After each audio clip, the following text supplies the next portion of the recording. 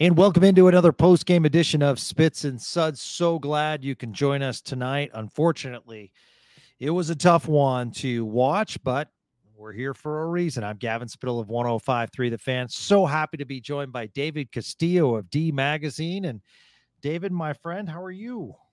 I'm doing good. You don't give yourself enough credit for having a really quality radio voice, by the way. Oh, thank you.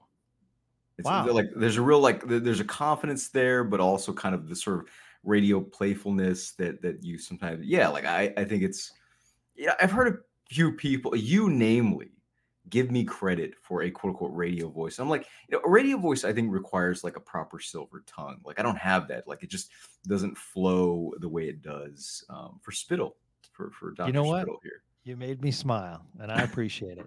So that's going to do it for tonight. I'm Gavin Spittle.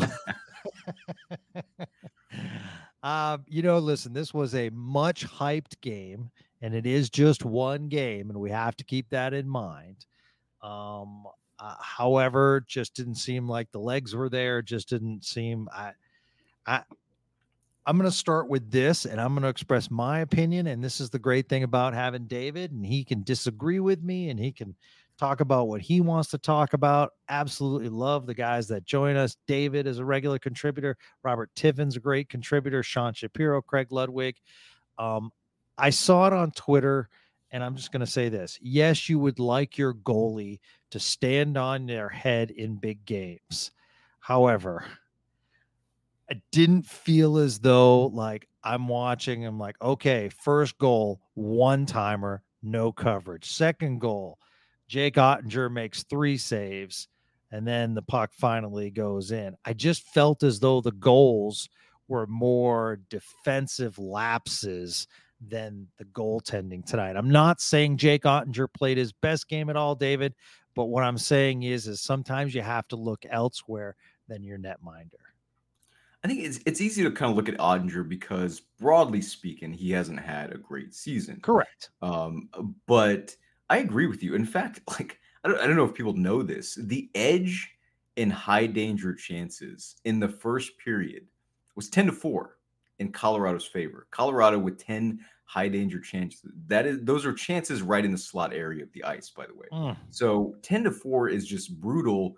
And yeah, like I don't, look, it's not just about the fact that a shot gets generated there. It's also about what that does for the goalie's psychology and the ripple effect that has when the team just has that much time and space to execute from essentially wherever they want at will. So I agree with you 100% on that one. I think the other aspect, just from a generality, David, is you saw the big players of Colorado step up, and they are certainly elite. Cale Makar, Nathan McKinnon, Rantanen. You saw those guys, shine tonight. Even their goalie was terrific. And then I look at the Stars, and I'm like, okay, we had Logan Stankoven, who once again just played well and hustled all over the place. Wyatt Johnston, I think, played well. And then after that, I just had a big question mark. And, it shouldn't be that way. There should be situations where your best players truly shine, and especially when it comes to some veterans. I feel as though they need to step up in these situations. And, it's the little things, David. And I know I'm very old school when it comes like this. When time's running down in the second period and you're getting your tail kicked in, and an unnecessary check is thrown against one of your best players, Wyatt Johnston.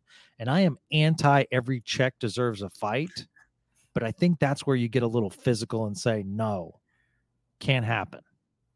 Like I don't know if you saw the Matt Remp versus Delorier's fight the other day. Yes. I won't lie. There's definitely a kind of this just like reptile brain sort of trigger that gets Absolutely. activated in response to kind of some of that.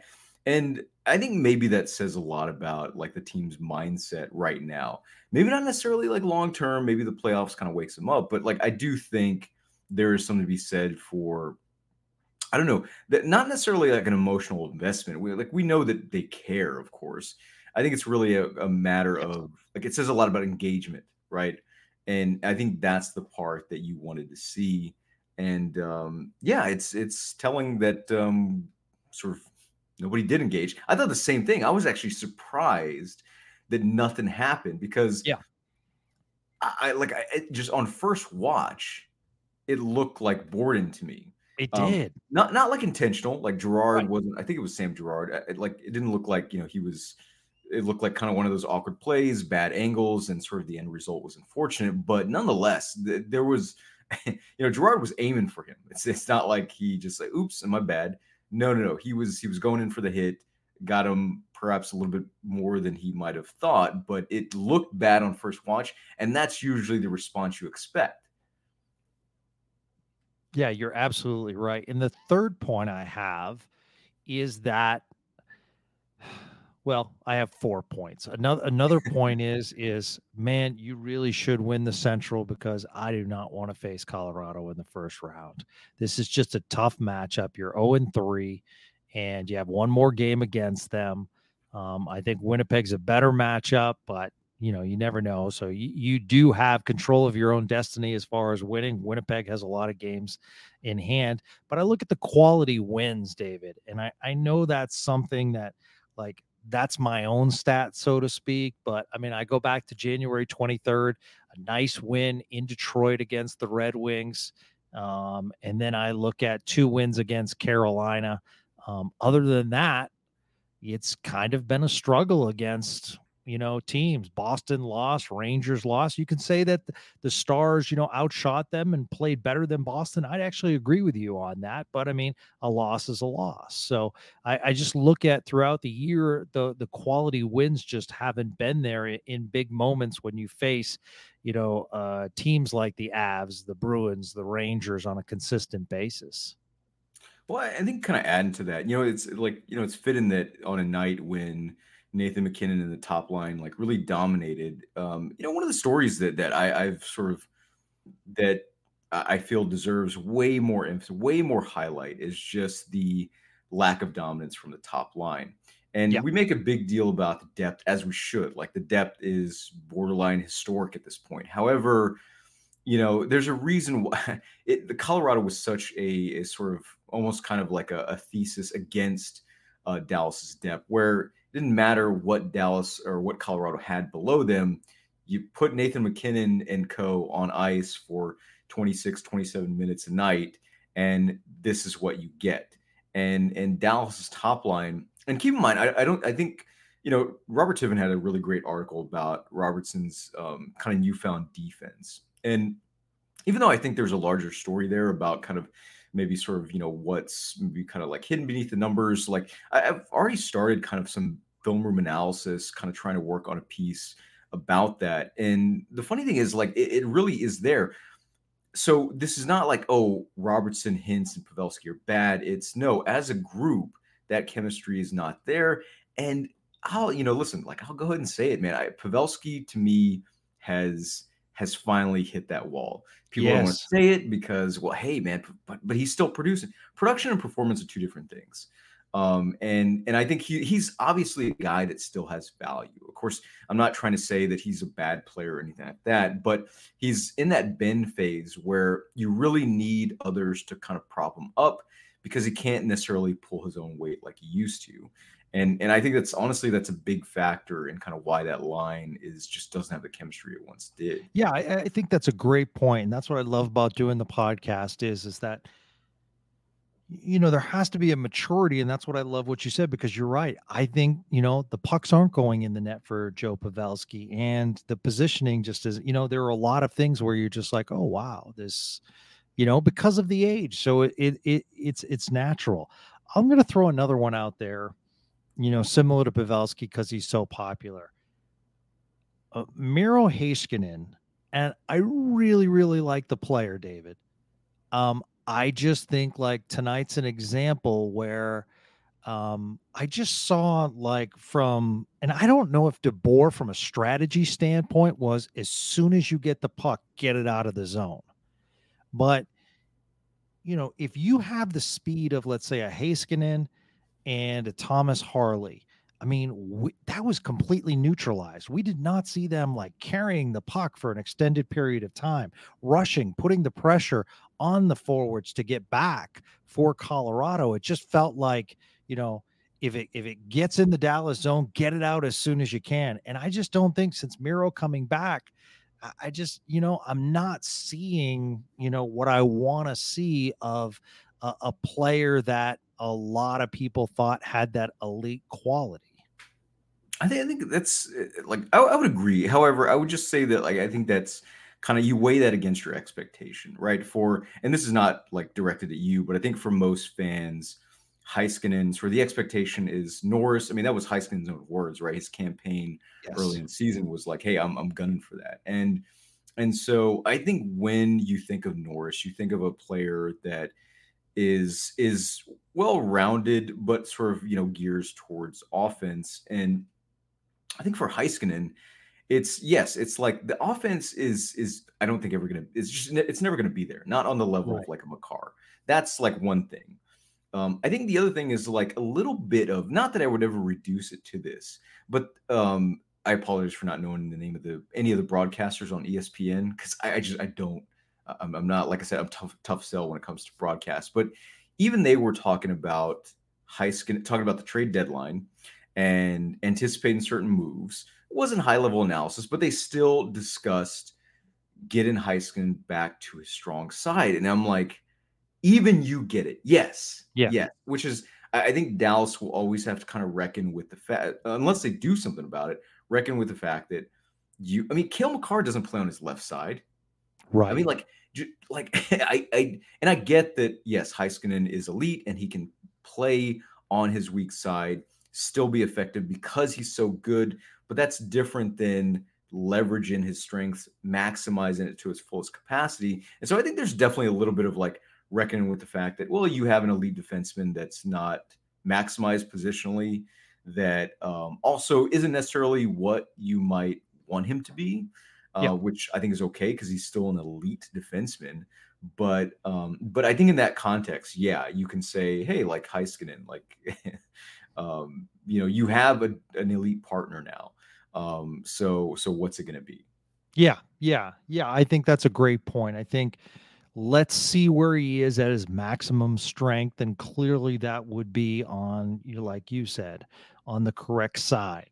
And Also, how real they quick, make that. Yeah. sorry, real quick, I do want to add something else that I think is kind of really sort of a funny wrinkle, which is we all heard about sort of Heiskanen working on his slap shot in the offseason. Can we just say, like, listen, if he's been scoring goals with it, like great, but like who cares? Like that was never his strength to begin with. The fact that he's like taking more slap shots, like I not only do I not really care, but also he hasn't been particularly effective with them. He just kind of bludgeons them the way you would expect out of like a Hakanpää. And excuse me, maybe he'll get there, but it's not there right now. And so those feel like wasted opportunities sometimes. Yeah, I talked to Craig about that today, and that was actually, one of the things that I brought up is that I understand it might be more of an old school mentality, but some teams do it, and I do feel as though it can be effective if you can have that big shot from the point at times, and it can kind of create some havoc. And especially if you're on the power play, it's an added weapon. And yeah, it's just not a Stars philosophy, it seems. So they want to get it in front of the net with that wrist shot, and hopefully it'll get tipped. Yeah, so if he was practicing it on the off season, it's certainly not being used. And if it is being used, it's just not effective. Well, not only that, but it's an odd thing to me because this is something that Fluto Shinzawa, who's fantastic Boston reporter at The Athletic, wrote about earlier in the season, which is the decline of the slap shot. And of course, I think most people are kind of familiar with, more or less the story, but teams don't take slap shots anymore, and it's not just kind of showing up in the analytics. It's easy to see why as well. Goalies just have can fight through vision much better. And of course, the more time you give them to anticipate a shot, the more effectively they're going to stop it. So I think that's kind of another thing that I just don't like. I think philosophically, which is I don't want to see them taking slap shots to begin with. Yeah. There was a lot of talk about, Colorado and whether Georgiev can, he might play 60 games this year and whether he'll get worn out. And we'll keep monitoring it, but looked pretty fresh tonight. Yeah, Colorado, it's I think sort of their strength and the reason why and it's always easy to kind of get sucked into sort of quote unquote the narrative, right? It's like, well, hey, Vegas wins the cup, they're a big team, so you should be bigger. Colorado wins the cup, they're a skilled team, so you should be more skilled. The nature of number one goalies versus having like a tandem like Boston did last year. Um, and I think it's just largely up to the team specifically, and I think that tends to be team specific. And so I think the reason why he works is not just because like he's a capable goaltender, but because Colorado doesn't really require their goalies to work a whole lot, right? They Yep. specialize in keeping the puck, maintaining it, and just not having to defend. So it's a nice little arrangement with their goalies that they have. It's kind of interesting because you watch the game tonight and you're like, hmm, boy, that Andrew Cogliano, man, that's it's just weird because I And that don't. Joel Kivaranta. Yeah, I know. I just don't remember Cogliano. Like, I remember as a good player with the Stars, clearly, but I mean, I don't, I don't remember like his effectiveness like he was tonight. I mean, so what I'll say to that, because this was like something that I just, uh, it's something that just kind of broke my brain at every turn during the Hitchcock era, the bonus era, even the first Montgomery year, which is that, um, yes, I would say this is a little bit of like an accident and sort of a Cogliano just kind of getting hot for one night. Because I think before then, right, it'd been for like 14 games until he had a Yeah. goal. But Cogliano is now in a system that leverages his speed. He was never like a goal scorer, but I remember thinking he always had a really good shot, um, at mid flight. And so, anyways, you have a system that really leverages that. So Cogliano in a system that is telling him, hey, uh, I need you, even if we have possession on the forecheck, I need you going back to the neutral zone. that kind of that Yeah. sort of that trap, so the system definitely makes a difference. It's not like always the case for all players, but I definitely do think that um, we saw a little bit of what could have been with his speed and at least some shooting ability, especially for a depth player. But it was never going to be unleashed the way it was in Colorado.